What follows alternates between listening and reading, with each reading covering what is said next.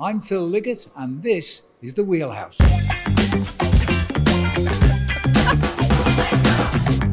All right, well, hello and welcome to another episode of The Wheelhouse. And in a pretty predictable turn of events, because we're in the middle of the cycling season, it's been a massive week. So we have a lot to talk about.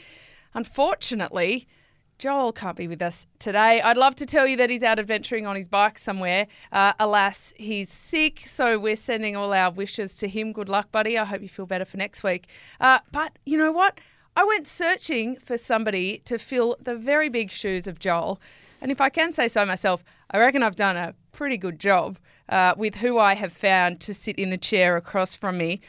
I've got someone who is Australian road champion, Olympian, known as the hard man of Australian cycling in the classics, in the days, the one and only Hank Vogels. Hank, welcome to the bunker. Thank you, Kate. It's my pleasure. Hard man. I don't know if that's so much a hard man anymore, though. Hard to talk to, hard to get along with. Yeah, maybe that.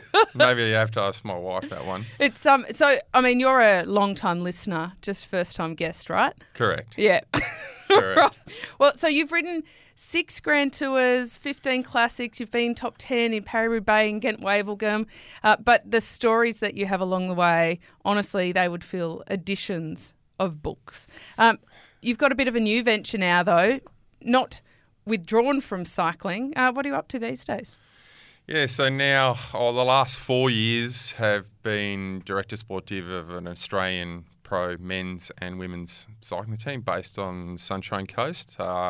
So we've been, when I walked in the door, there was 7 or 8 athletes and not much money, and we've grown it now to 27 athletes. So we've got men's, women's, elite, under 23s, men's and women, and juniors, men and women. So it's pretty massive, and that's the ARA Skip Capital team based on the Sunshine Coast, and we race all around the world now. So apart from when there's a general pandemic happening, but that kind of puts a dampener on things, yes, right? But that was still good for development at the grassroots level. But it's open slather now. We can get across the borders and race, which we're going to be doing a lot this year of. Well, and you've already made a massive imprint, not only in Australian cycling, but actually in world cycling. We'll talk about that a little bit later.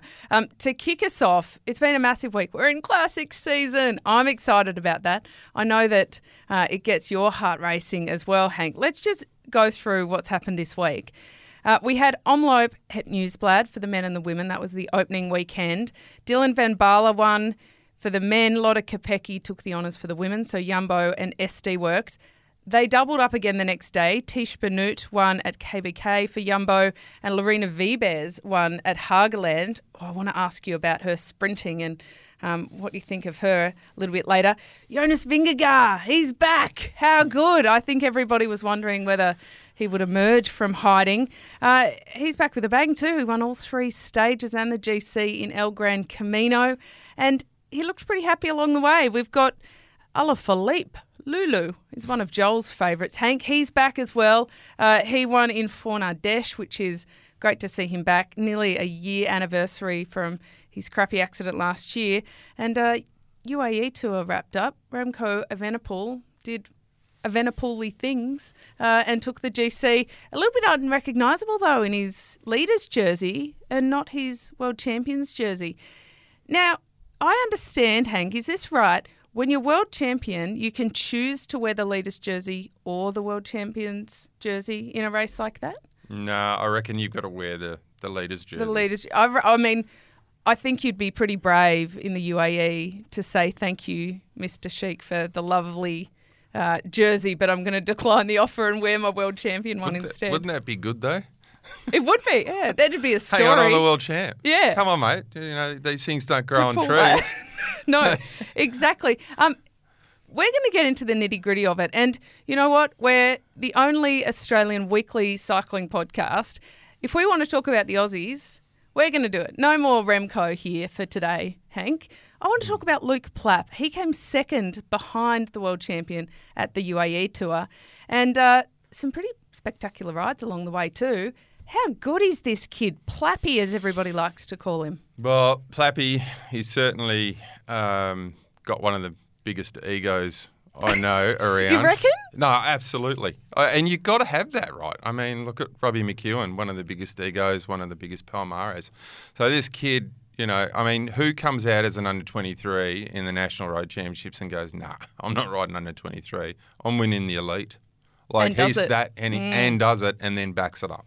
Well, it's interesting you say ego because I would say he's one of the nicest young kids that we have. And so I think this is an existence where you can coexist with an ego and be a nice kid. So ego doesn't necessarily mean arrogance. No, right? no, that's two different words there for sure. I mean, he's got to have a pair of swingers on him to do that. He just backs himself, doesn't he? Exactly. So you don't ever hear him hanging shit on anyone. Like, he's a good kid. You're absolutely 100% right. But he knows he is a good bike rider, and he has, you know, he wants to back himself totally. So, I mean, some of the stuff he was doing in the UAE tour, going for the bonuses, because he totally knew that Remco is another level right now than him, because he's world champion, and he is.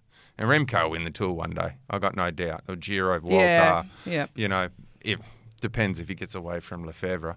But that's we've got to talk about that a bit later. That's a whole nother story. But yeah, Luke's pretty cluey. So, you know, you saw him getting those time bonuses, and that helped him run second. I mean, he didn't climb with him in the final, but hey, I mean, the kid is exceptional, knows how to ride the crosswinds. He's got a huge time trial on him. He's a classy all-round bike rider. He's just started too. Like, I don't think he knows how good he is yet. You know, he needs a couple of big seasons in Europe to get that real, you know, he needs a couple of Grand Tours in his legs, which I don't think he's done yet. No, he's got massive power numbers too, doesn't he?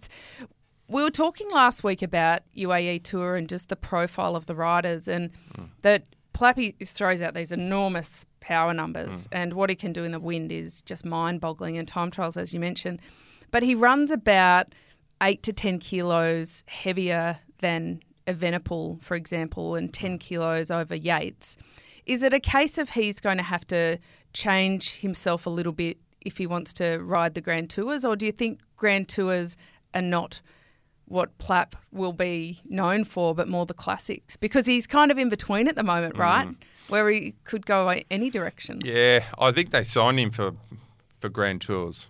I mean, if you look back and see what Wiggins did from, you know, when he was a pursuiter and then he changed himself into a Tour de France rider, I mean, you know, the weight loss that he encountered to do that was extraordinary, and not many people can do that. I don't think he's got much to lose, Luke, but you can always definitely get skinnier. But I don't think that's the case. I think he just needs to do lots of stage races and do more days of racing and just get that power. As you saw, well, in my era, big guys can still win Tour de France's, and maybe the science is different.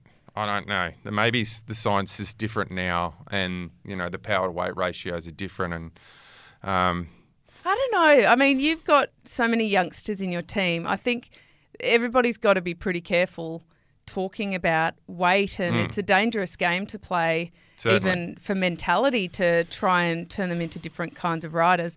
I just want to see that epic engine and those crosswind rides continue. Yeah. It'll give people a lot to cheer for. In your team, are you looking for the Plappies? Like, is that kind of your place in world cycling, that ARA Skip Capital can hand off the Plappies to the pro teams, and you might then be in the background, but you're rubbing your hands together knowing that you've been a big part of the journey? Yeah, I mean, we're not looking for the next Luke Plapp. I mean, more so for us, we're based on the Sunshine Coast at USC. So really for us, the main thing is mentoring young cyclists. It's not all about results, even though they are the most competitive group ever, and they want to win bike races and they want to go to the World Tour. But for us, that's not what it's about. Us is just teaching them how to do things right. So for us, that's the crux, and, you know, the idea behind ARA Skip Capital. It's about teaching that young lady or that young man, like, this is the right way to do things. You know, if you don't listen, you get left behind. You know, you're learning quickly. You know, we're there to teach them to be adults first, to win races second. So that's massive for us. And you know, the team was started around so many people having nothing after cycling, and that's just horrific for anyone to go through to be the best in the world, Olympic champion, and then, oh my God, what am I going to do now? So half of the athletes are studying too. So for us, a win is if someone gets through university and we teach them to be a good adult. It's a bonus if they go into the World Tour, but we have put some through. So, and we will continue to keep doing that. But that's massive for us. I mean, we wanted to walk away better people from our program after 3 years because we can't. It's not jobs for life. Come in at year 12 and walk away at 23. So, and we haven't had anyone to do that yet. Those 5 years, we haven't had anyone 5 years. It's generally 1 to 3 years, and they move on to different teams. That's a pretty cool project. You're building good humans. I mean, I always say to people, and you and I, Hank, we've both been through that transition from pro life into real life, and we've found that cliff, and there's been some ups and downs climbing up it, falling off it. So it's pretty cool that you're then helping, the next generation avoid those little pitfalls. You've got Maeve Plouffe in the Women's World Tour this year. I was very pleased to see her join Team DSM, knowing her background and where she's come from, also at university. Like, you're doing a really great job of that. You've had a pretty successful early season so far. I remember last year at Road Nationals, you guys won 6 national titles. A dominant performance, you could call that, given the demographics of your team. This year we saw Isabel Carnes on the world stage at the Tour Down Under, putting the colours out there. The focus might not be on getting them to the World Tour, but you've got some tremendous athletes in your group. Yeah, this year was 3 gold, 6 silver, 3 bronze at the National Championships. But I mean, we had athletes in all, 19s, 23s, elites. So for us, it's massive start of the year. Summer cycling is amazing. So, Bay Crits, Nationals, Tour Down Under, Cadell's, Melbourne to Warrnambool, all in a 5-week stretch. So there's a lot of racing to be done, and you're pretty much exhausted by the end of it. The ladies had way more racing than the men's because the World Tour is very hard to get in Tour Down Under, obviously. We couldn't get our men's team in there, but we did have some riders in Cadell's. But yeah, we've got lots of really good young talent like Lucinda Stewart. She's going to be a superstar. She doesn't know how good she is. Same with Izzy. Lauren Bates, got to throw her in there. Yeah, Lauren Bates. Good name, that one. Yeah. And yeah, they're all just so young and they're all just trying to work it out. So we're just trying to facilitate that, and hopefully they're racing against the World Tour ladies in 3 years or so. I love it. It's really cool, actually. It's a privilege to see the athletes on the ground level. And we were talking about Luke Plapp. I remember commentating his first national championships in the Madison. And I remember chatting to him then when he was a 16-year-old kid, like real kid. And so now you see what they're doing internationally, and it's almost like a little bit mind-boggling, like imagining if your kids did it or something. Hank, speaking of talent development, you and I have a few things in common. I think in the Wheelhouse bunker, probably one of those is fairly strong opinions on Mr. Patrick Lefevre, Mr. Quickstep, Mr. whatever you want to call him. You've had a fair bit to do with him over the years. Now, every week, either I upset Belgium with my tweets about him and they get a little bit cranky with me back, or he says something that I just can't walk past. Now, this week what he said is that Jumbo-Visma dominated at the Classics, and he said that's just like Quickstep a few years ago. But the insinuation is that the reason Jumbo are successful is because his team is no longer focusing on the Classics. Is that fair, or is it just standard Lefevre, really no need to say it kind of thing? It's not much. What he says most of the time is generally not fair, and it's generally based around his ego. And I actually think that he thinks that the team is successful because of him. And he's got a lot of good traits, Patrick, but he puts his foot in it a lot. So what are his good traits? I mean, he's successful. I'll give him that. Like, he has built loyalty in that team. He's probably the most successful sports director ever.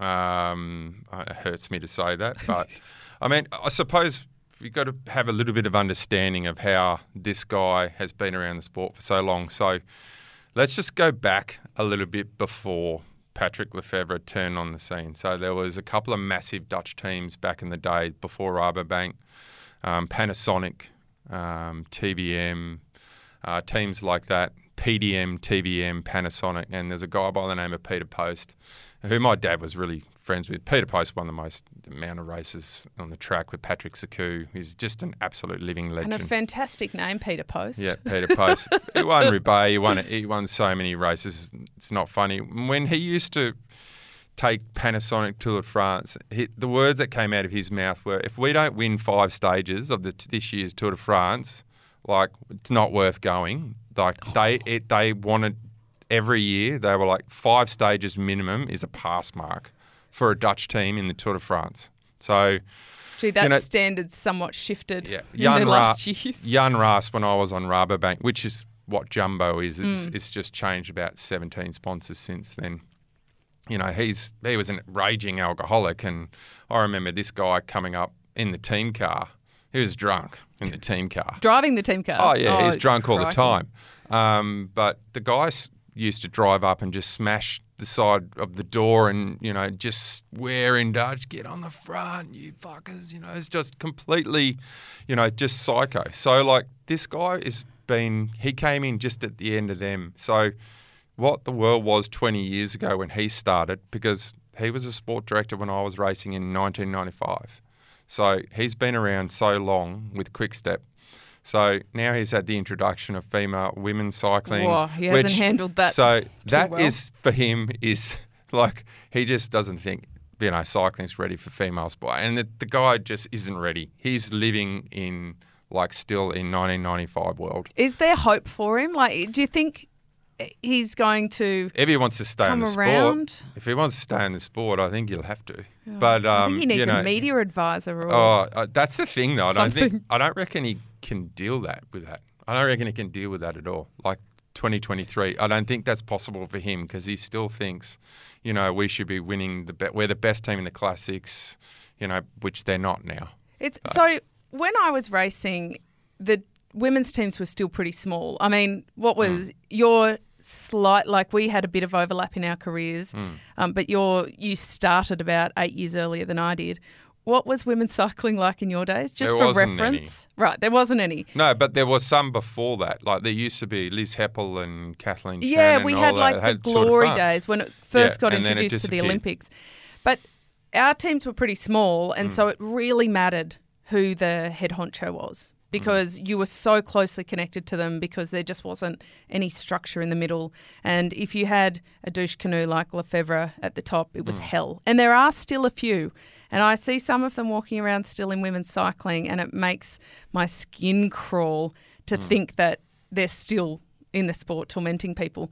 But for the men's team, there's a lot more riders, there's a lot more staff in the middle. Like, are you really affected by the big boss, or can you kind of make it background noise and just get on with it? Well, I mean, it's just those real characters like Lefevre are the ones who have put more importance on themselves than their team. Well, does Alaphilippe care about what he's saying about him in the media? Or I don't think he does, because he can go to 17 other teams. Yeah, right. Whereas the little people have to just bite it. Do you know what I mean? They just got to chew down and just get on with it. Whereas the other guys can say, "Oh, just, you know, so I got 6 teams that want me." So maybe it's actually not loyalty that keeps some people around. It's almost a lack of options or a power imbalance. Well, isn't that just kind of like how society is now? Isn't you it? can't speak up because, you know, you might get fired, you know. I know. I was listening to something the other day. Someone said all lives matter, and they were fired from their job. Like, come on. It's just, you know, you got to... So anyway, but I don't need Patrick Lefevre, because I can say whatever I want about him. You've got your own. But I will say, I mean, I don't like the guy, but I mean, he's running an exceptional program, and in Belgium, you need those characters to bring the big dollars in. So yeah, and I know successful at that. You know, like Lotto, I've got a fantastic program. So they do. Well, I was going to say Lotto Soudal, but they've changed now. But Lotto, Lotto Destiny. Yes, they are now. Yeah. Remembering the good old days where it was Lotto Predictor, which I believe was a pregnancy test. Yes. I think they were trying to cross-market to the female audience Yes. Well, I was on on that one. that team as well, but Yes. not Lotto pregnancy test. I was on Lotto Davidamon, which was 2005, 2006. with Robbie. Yes, some good multivitamins. Gates. Speaking of Lotto Destiny, I nearly said Sudal there, they've got a young rider, Arnaud Delis. Everybody's chatting about him. Before Omloop, everybody was chatting about him and will he deliver on the talent that, you know, the local rumours say he will. Now, he got second in Omloop after stacking it, no less, in a race where the team dynamics with Jumbo, second was almost the best he could hope for. But there was a pic of him riding up the Gerardsbergen in a big ring while half of the fellas were walking.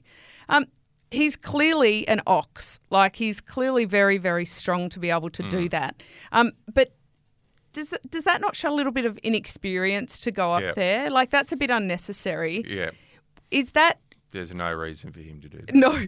But will he be called out on that? Like, will the team be saying to him, you know, you can make these little adjustments and have a big improvement?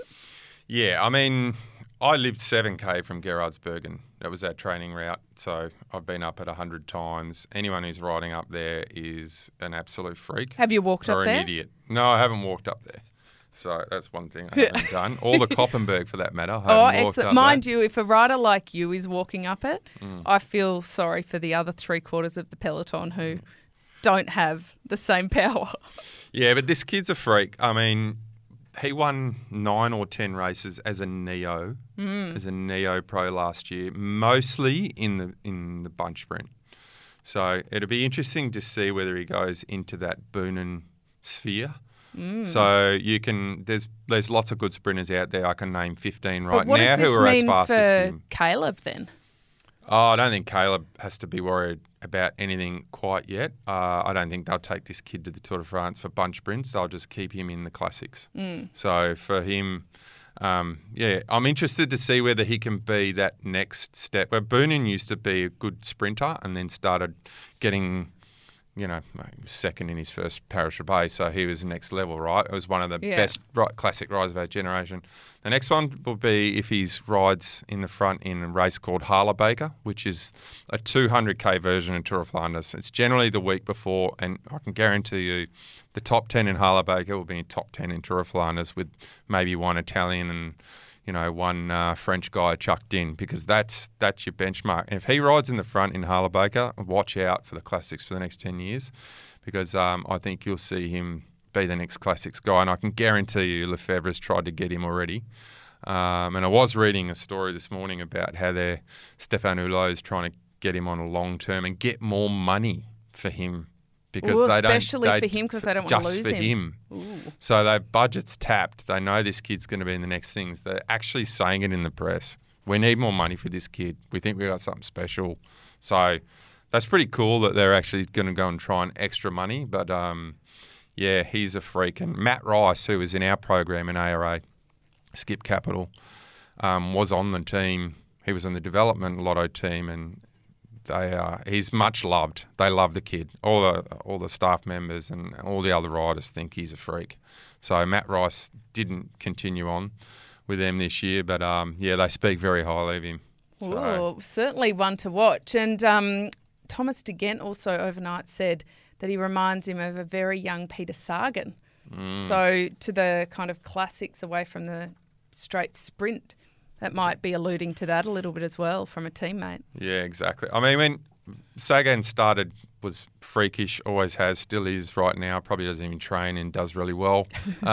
He's probably over it, Sagan, right now. But, definitely that next step. I can't wait to see what he does in the classics, because he's going to win bunch sprints everywhere he goes. Yes. So. Now, you loved your classics, Hank. And in preparation for today's episode, our very dedicated research team, which is to say Merksy out in the back, did a little bit of digging on the interwebs, Hank.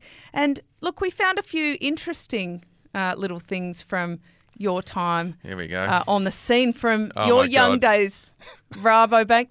Tell us what we're looking at in this picture, That's a Jumbo Hank. Visma team there. Yeah. Right? So That's where it all started. how old are you, Hank, here in your Rabobank photo? And this is that's for postcards. That's second year pro. These are postcards. Yeah, you used to get postcards back in the day. Yeah, take the team photos. Oh, and here's another one. Yeah, that was GAN 1998. Still got the middle part going on. I'm surprised they don't have the piercing in the eyebrow. There was one there. Well, now this is a special one here. This is Credit Agricole from when you were Australian champion. Yeah. Autographed, no less. Yes. A postcard, beautiful portrait of you. I don't know how to describe what's going on with that facial hair. Yeah, the do I at this Other stage. than it appears like your razor was blunt in a few areas. No, I must have seen a Zorro movie or something. It is very Zorro-esque. Hang on, is that your card, Kate? Because it looks as... is that your card? No. Did I sign that for you? Well, no. However, we found this on a website in Belgium, Holland, sorry. I think it was Holland or Belgium, selling it. And I can €2.50. confirm, well, no, €5, thank you. We have bid. We are the highest bidder so far. We've got 3 days to find out whether they're going to post it to us or not. But we're hoping in all our memorabilia here. But it's not as authentic, Hank. No, that's right. I can't believe it's signed argue about too. that. Yeah, look at that. Yeah. €5. Bargain, we reckon. Yeah. So Mercksy's on the hunt for some good memorabilia there. Oh, well, you just got to be careful what's on the internet, you know. Like, there's so much stuff on the internet. Yes, caution Okay. there. And I'd also note that you seem to have an affinity for a lot of bleach in your locks over the years. There has been a couple. There has been a couple of times where I may have actually just shaved the head or done... actually, that year... Oh, here's a nice one, Hank. This is you from your Davidamon Lotto days, also signed. That's beautiful. Frosted tips, is that what we call it? Actually, I'm not... Yeah, it may have been... do you remember Sun In? You used to get it at chemists? Yeah. I think I may have put some Sun In and it's just coming out. Like it's... Like, this is January, remember? Like, at the end of January, you go that's after true. the Aussie sun. So I may have put some Sun In and, you know, the darks were coming It's just through a then. spray you put in that's like a little bit of bleach and lemon juice. Yes, and it lightens your smells hair. horrific Oh and my it looks gosh. terrible. And generally comes out orange. Well, look, hopefully we'll get that postcard in here in the bunker. So that can become a little piece of our history in here. Speaking of funny things. Yeah, mate, you totally stitched me up on these photos. I did. I'm sorry. Thanks, Kate. But don't worry. I'm sure there's going to be lots of things on the internet of you somewhere along the line. Don't. Hey? There we go. Oh, okay. There's a nice one of me. Yep, righto. Okay. What team's that one? All right. So here is my postcard from Ton van Bemmelen Sports, which is probably good it's not in colour because it was like an electric green colour. And I've got a funny story about this team. This was 2004 when I then took this kit. Like when you go to the Olympics, you ride on your own bike, right? Yeah. It's not that they give us a road bike. And my bike was also this crazy bright green colour. And Peter Brock was our team mentor that year. So every Olympic team you have somebody really cool. It was John Eales in 2008 come along who's essentially like your mascot, right? Like they dot around trying to keep everybody happy. So I was really young and I thought that the team mascot essentially would be really nice to everybody. And Peter Brock, lovely fella, but he said to me, "That's got to be the ugliest bike I have ever seen." And that was all he said to me. And I was absolutely gutted. And from that day on... You didn't like the bike. I hated the bike. Every time I got on it, I was like, oh, this is pretty bad, actually. Here's another one. Oh, gosh. That come out of the woodwork. So I told you to be careful on the internet. Everything pops up. They got the old Google. Happy for you to stop Googling, Mercksy. I don't think I can throw any shade on your hair colour based on the array of different hair colours. Is that red? Oh, yeah. A good ginger colour, I would say. Dark ginger? I don't know. Yeah, back to the sun in. Back to the sun. Exactly. Well, they're like another one. Oh, here, see now. See, that there you go. looks You nothing signed like it. me. This is my Australian champion when I was riding for Nuremberg postcard. And the funny thing about this whole year, and did you have white nicks when you were Australian champion? No, I did not. So Specifically. I know they made me ride the entire season with white nicks with green and gold stripes around the bottom. In Europe, with cow shit on the roads, the whole lot. It would have been horrific. The whole season, I was apologising to people in the bunch because I knew that they were going to be see-through. I knew that they were horrendous. No, but yes, I never wore white nicks. Well, my signature hasn't changed in a decade. So is that there's online? Something fun. Have anyone bid on that I one guess online? it is. Yeah, Merksy, can we get a bid online? €2.70. So $5 for yours. No, €5. That's $9 Aussie. Yours. Oh, yeah, God. I get it. Oh, and before we move on, we've got a beautiful one of you and Robbie McEwen in the Rabobank days. You know the idea behind that. So I was supposed to be Robbie's lead-out man. So they thought they'd get a photo of me leading Robbie out in a studio while I'm on the bike. So he's pushing me, like he's looking like he's pushing me. Yeah, I don't know that the creative team really nailed this one. It is a funny photo though, and he looks like the kid out of the Wonder Years. Yes, he does. Actually. And I look like Cody Simpson. Cody Simpson. We're going to put all of these up on our socials because they are pretty funny. Good old back in the day. Speaking of things that maybe don't belong in the trophy cabinet, Dylan Van Baarle, when he won Omloop, have you seen the trophy? I haven't seen the trophy. I'll have to look that one up. It is an absolute... I don't even know. It's an atrocity. Can you describe... We've got a picture up here in the studio. Can you describe what this trophy is? I think a lot of bent spokes in an old candlestick. They call them candelabras? Yeah, candelabra, yeah. A candelabra with a broken... They've just got some old spokes and then put a bike in the middle of it and then put a ring at the top. It's atrocious. It is atrocious. But you know what? Everyone's talking about it. This is true. Now, Dylan Van Baarle and his teammate Tish Benoot both took Classics wins on the weekend. Tish Benoot, great story, broke his neck back in August 2022 in a training accident. For him to be back and winning is incredible and sensational. Bearing in mind that Wout van Aert isn't even there yet, how good is Jumbo? Like, are they just the absolute team to beat, or how scared are everyone? Yeah. How scared is everyone right now of the Classics coming up? I wouldn't read into it too much because openings weekend is generally there's a lot of in our day used to be called Volker Omloop Het Nieuwsblad, which Dylan one used to be called Omloop Het Volk. So we used to say, everyone does a big winter and come out really good in openings weekend and then fall on their face in the Classics. I can't see that happening with them. Van Aert's sick, so he's their, unopposed team leader. But to win both, it's pretty massive. But they were opportunistic wins, and I say that.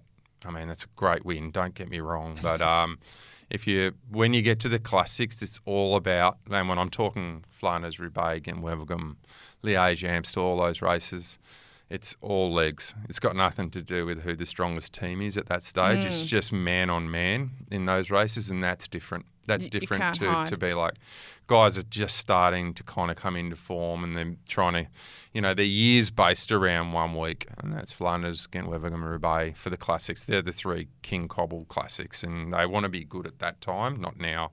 Well, speaking of the King Cobble Classics, it's easy from this opening weekend to say, look, Jumbo are almost unbeatable, but it's been 26 years since they've won a cobbled classic in any regard. As you said, it used to be Rabobank before it was Jumbo, but any iteration of that team, 26 years since Rolf Sorensen won in Vlaanderen. I believe you were there on the day. I was. I actually, I was about 10 seconds off the back of that group that he was in, and I had a teammate in, so I had to go across on my own.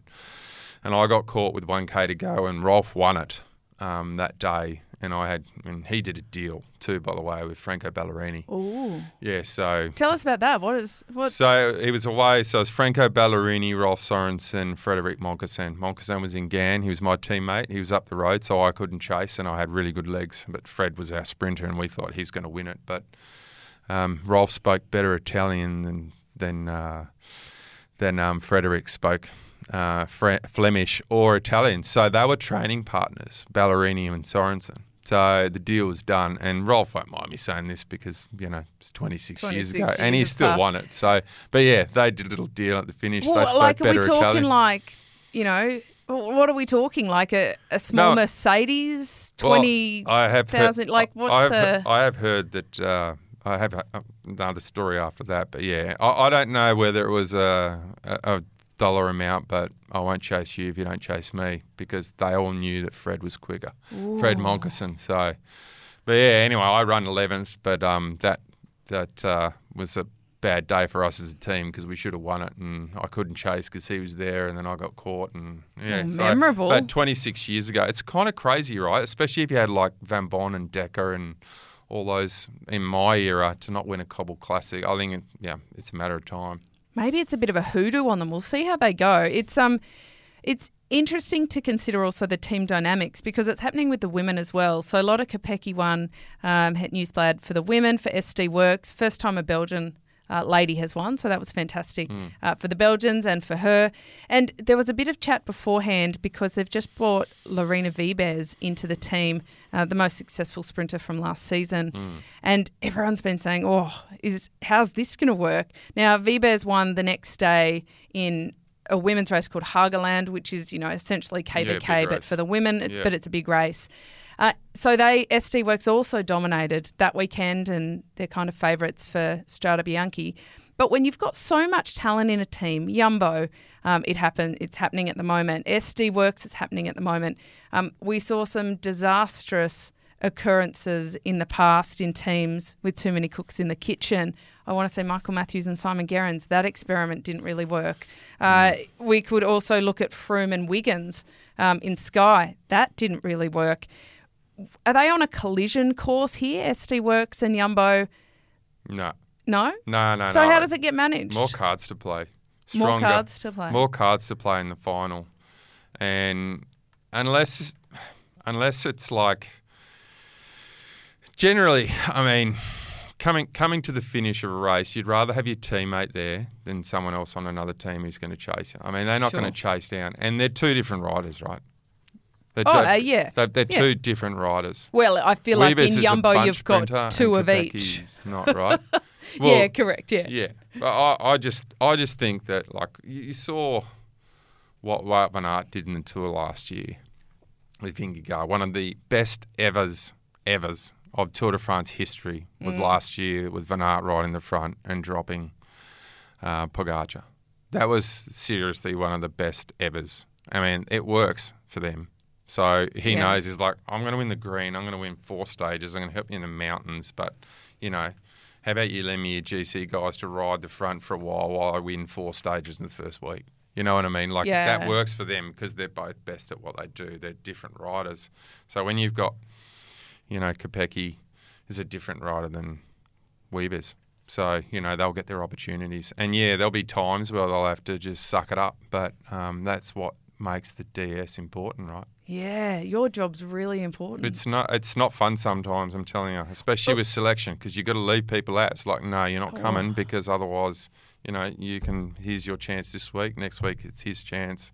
Next week, it's your chance. And sometimes you pick both of them, and then I have to say, listen, we're riding for Wiggo today.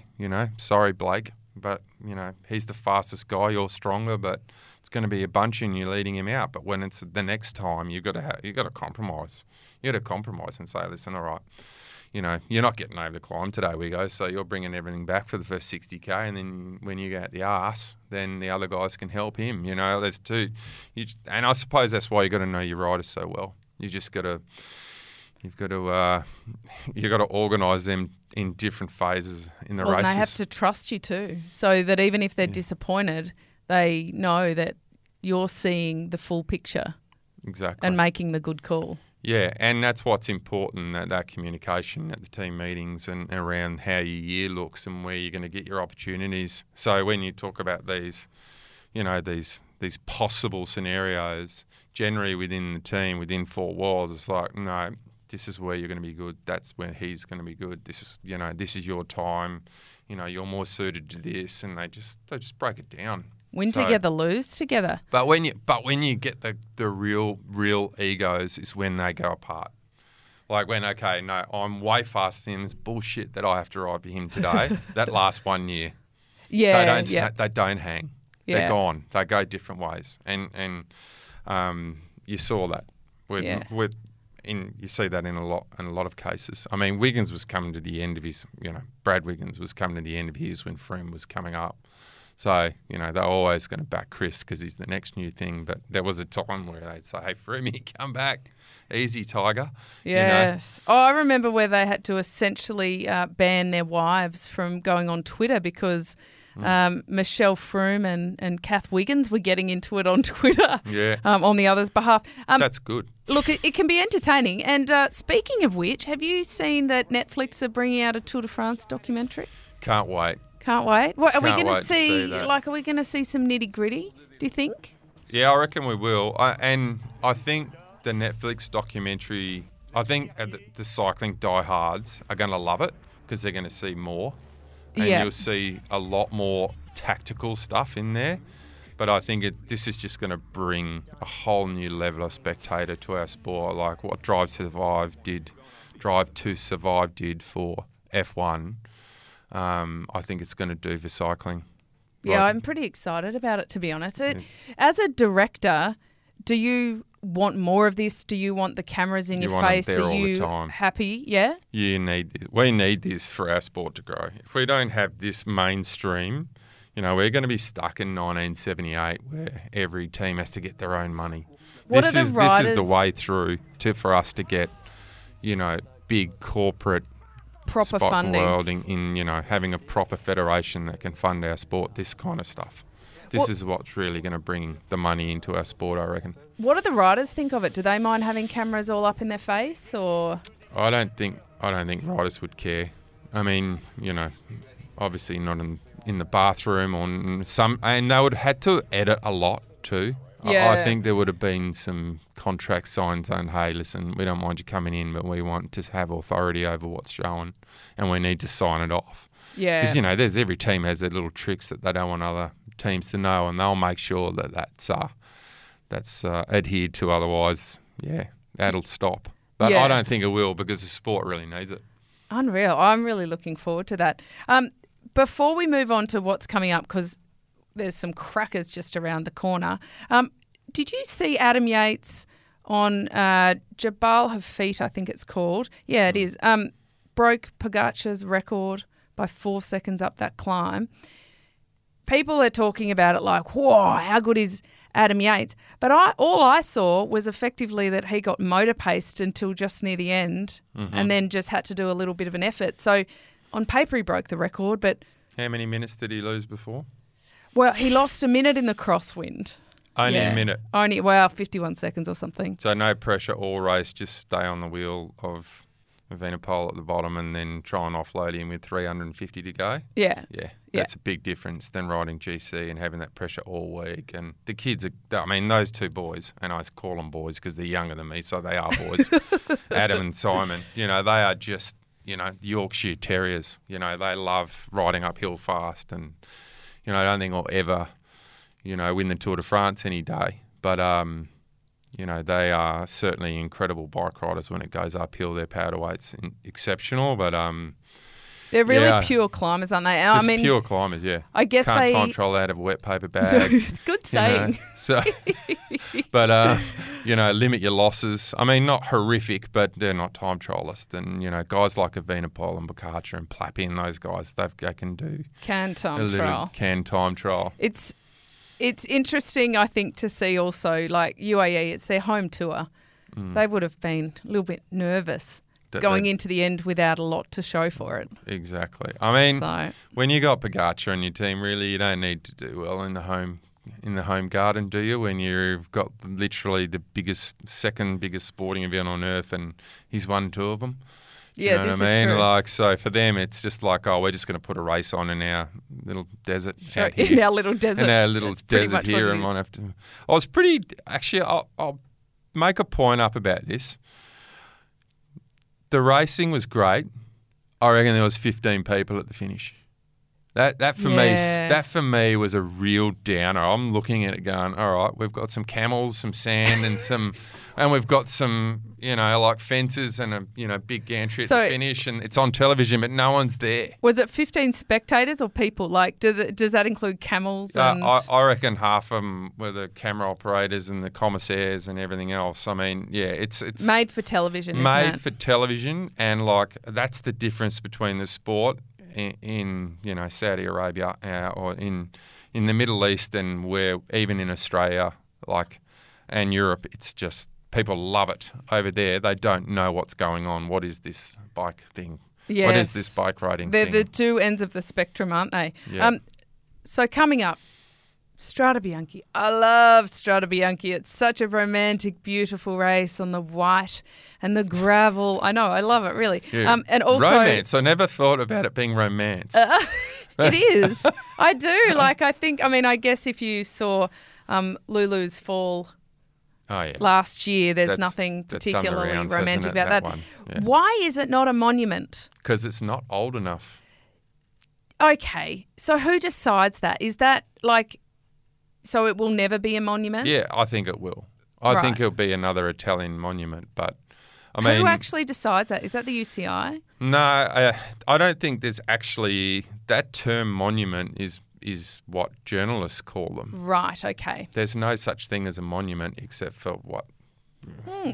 we call it that in the cycling world. Maybe that's why when I was trying to research who gets to decide, I couldn't find an answer. That's just folklore, right?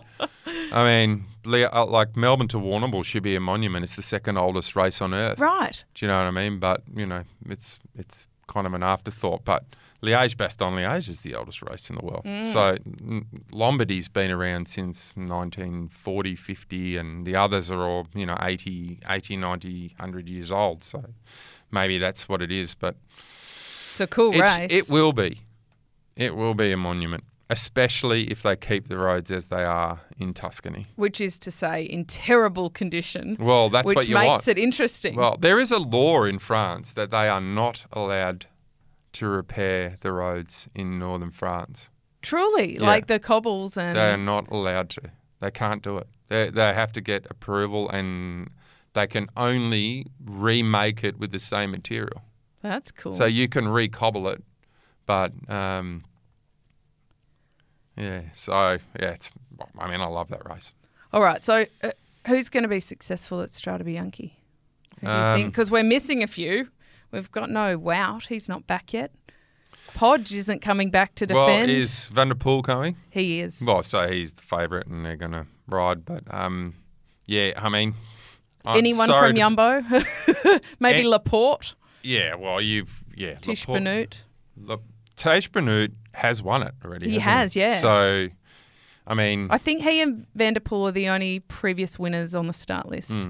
But I'd need to go over the start list again. Yeah, I haven't gone over the start list, but you can't go wrong with those three names. There's obviously and Alaphilippe is there. He is, yeah. So he's back. Yeah, a year after. Comes in with good form too. Yeah, if Van der Poel comes to the finish, I can't see him getting beaten unless Biniam Jamet's there, which he's got his measure. But Monty Gobert, they've been successful this season. They've had a pretty good crack at it so far. They are the most underrated team in the peloton. Is that because they've got the worst kit?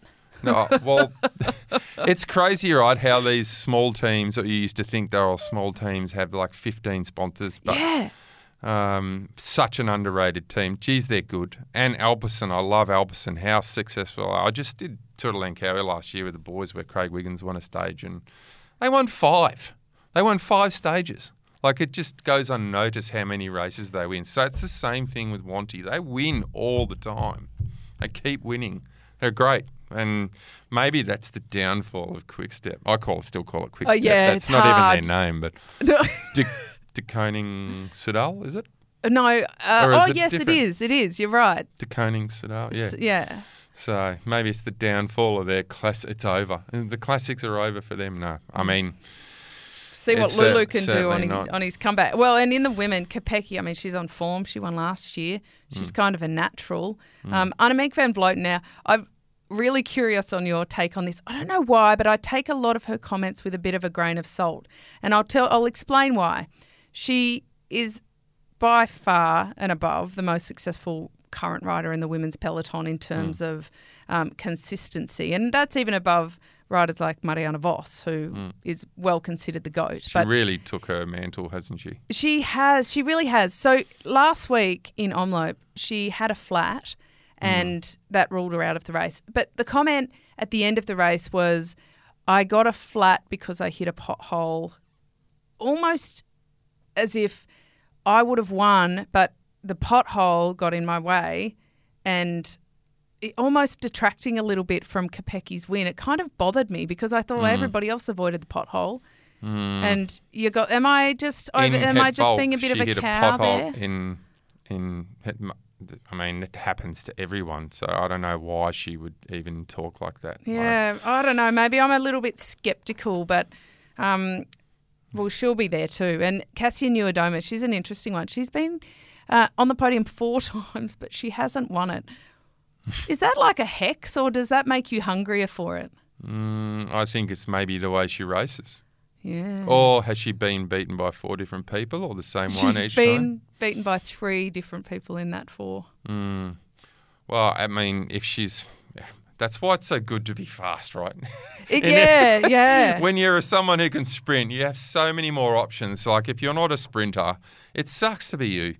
Like, if you're strong. Yeah. Like, if you're a strong rider and you can't sprint, you're like, oh, you know what, I was, 15 times in the first 5, but I can't sprint. So, like, that's, if you're super strong, you're right away. If you come in the group and you always get beaten, it just sucks to not have that sprint on you. And you always, that's why they're so valued, fast riders. So sprinters, they can win 10 a year. I mean, how many climbers win 10 races a year? Yeah, not many, right? No, it sucks to be a climber. Well, friend of the show, Rachel Nayland, I think, holds the ominous record of the most top 10s in a World Tour race without getting a victory. Oh. On one hand, gee, how impressive that is. She's been at the top of her game for a long time. But on the other hand, how frustrating. Not been able to throw the hands in the air I and blow know. kisses. I want to take her out on the road and teach her how to sprint. Although, in fairness, I don't know that I'd be any chop these days to be able to do it. That makes 2 of us. I do it on a motorbike. Oh, that's a good idea. On the motor scooter and then, teach them. I did see this morning that AG2R are coming out at Strade Bianche, Hank, with these old-looking Castelli-type denim design shorts. Oh, God. What's that about? Literally, it looks like there's like a denim pocket on it. It's like a marketer's dream, that stuff, isn't it? But do you think it can get worse than the Carrera. The poo brown nicks that they normally rock? Like Carrera, like the old... That was kind of cool back in the day, in the 80s, like when Pantani was racing then. Everything comes back. Mid-90s, Like, I don't know. I mean, I think that I'm not in the marketing space, but I reckon it's a great move marketing-wise because now we're talking about it. Yes. So, and then all the photos, they're gonna be talking about, these crazy denim shorts that, the whole new generation hasn't seen. We're just suckers for the marketing, aren't we? Before we move on to a few other little quirky stuff, I just want your opinion on Pog versus Jonas. They've both changed previous years' race programs for their tour warm-up now, so we'll see them head-to-head very soon in tours. What do you think? Is it good to see them head-to-head early on in the season, or do you want to wait until the tour? Yeah, it's always good to see 2 champions like that going early. I wouldn't read anything into it, though. I wouldn't read anything into it at all. Like, we're so far away from the last week in July because that's the only thing that matters for those 2 guys. Good perspective, but we like reading into things, Hank, because then we've got stuff to talk about. Yeah. So you're saying if Vingegaard, for example, just dominates and Podge loses 10 minutes, not that I think that would happen, that big deal? Or vice versa? No big deal? No, I reckon it's great that the champions are racing now and you have to be racing to be in that really good nick, but they've just fully into their builds, and they're probably at different times. You know what I mean? So I wouldn't read into it too much. What I want to see is whether how Pogacar goes in his time trials this year. Ooh, you think that's a big indicator? Yeah, I think that'd be. I mean, well, there's a team's time trial well. in Paris-Nice that I think he was wanting to sharpen his teeth on a bit. I mean, that team's not necessarily known to be gun teams time trialers, are they? Well, they've got to be stronger this year in the Tour if they want to come up against the world's best. I mean, last year, seriously, Jumbo just took the piss. Like, that was awesome. It was so good. All indications are that they're going to do it again too. So, speaking of Jumbo, did you see Jonas Vingegaard in the drone shot in El Gran Camino? They had this fantastic drone shot. It was buzzing all around him. I didn't. I'm not going to lie to you and say I did. I didn't see it, but I'll have to check it out. My question is, he came incredibly close to the rider. Do you think it's cool to have these new shots great? Hang on, was it on top or next to? Next to. How and in far front away? And on top. Oh, right up close. So I think there is a rule somewhere, and I have to look it up. And I'm pretty sure you're not allowed to have a drone any on top. Well, certainly in Australia. Certainly in Australia, that's the rule. I mean, there's been a lot of online debate about how could this happen in terms of regulation and everything like that. But just as a broad rule, like my view on it is that would, if I was in time trial mode and I had anything just buzzing around me like that, it would be quite off-putting from a sporting perspective, even forgetting the safety. Yeah, I mean, he probably doesn't. He's probably just those time trial helmets on and disc wheels and stuff and the wind in the helmet. He doesn't hear. He wouldn't hear it. Well, he's a pretty quirky character. In the presentation afterwards with the champagne, he took the foil wrapper off the champagne and folded it neatly and put it in his back pocket, ostensibly to recycle it. Did he actually say that he was going to recycle? Yeah. Oh. I liked that. I thought that was quite cool. That's good. It's great they've put litter zones too in bike races now. Yeah. Every race has a litter zone, and you get chucked out now if you're chucking gel wrappers out into the bush, that's awesome. Every race that I've done for the last almost 2 years now has had a litter zone, so it is really good because, I mean, I littered for 20 years, like in bike races, and imagine the amount of plastic wrappers that are just lying around for me. Imagine, the other 50,000 that did it. So you got to lessen that environmental impact. A couple of other funny things that stood out to me this week. On a positive front, EF Easy Post, they've won more races so far this year than they won in the entire season last year.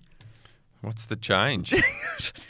I don't know. That's pretty good, though. I think somebody's going to be happy with that. Possibly. A new psychologist. Have they got new sport directors? Yeah, maybe they've banned a few people from being on the inner circle. New bikes, maybe. They're fancy.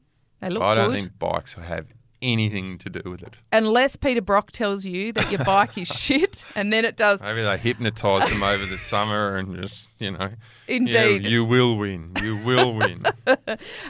Now, to finish us off this week, Hank, what I love about social media these days, we get more access to the athletes and their personalities. They can pass on some really handy tips around training or nutrition. I'm not sure Geraint Thomas has really read the memo on that. Donuts is what he's role modelling on social media. Big old donut in his mouth. Is this what you feed your athletes post-race? Hang on. Was this at a team race or was this this him was training at home? It was training. Good on training him. Kit. Get a donut in you, mate. He's probably done 180K in the cold weather, can't feel his hands, he's hunger flat. He's like, I want a donut and I'm going to eat it. And I'm putting it on social media, so get stuffed. I like it too. Fanta and Mars bars were my hunger flat I need to get home go-to. 100%. If I'm in trouble, I go for the Black Doctor, the Coke, and for sure, 100%. So I love it that he does. He's human. I love him that just too, drinking mineral water. Yeah. And a music bar.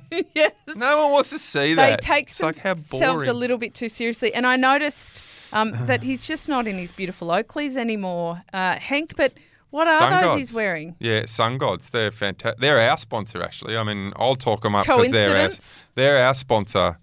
And I'll talk them up because they are our sponsor, but I'll talk them up because they're actually really good and they do custom, and they're a new company who've done really well, and they're really easy to deal with, and they're not as expensive as Oakley. Oh, there you go. They Boom look tish. as cool. So, yeah, tick, tick, and tick. Yeah, there. See well, that? let's see if we can get Dunkin' Donuts on board with Sun God and everybody is a winner. Dunkin' Donuts. Actually, that's not a bad one. It's a pretty good one, isn't it? That'll I be reckon my they'd next make, target. Good post-race fuel. Wendy's.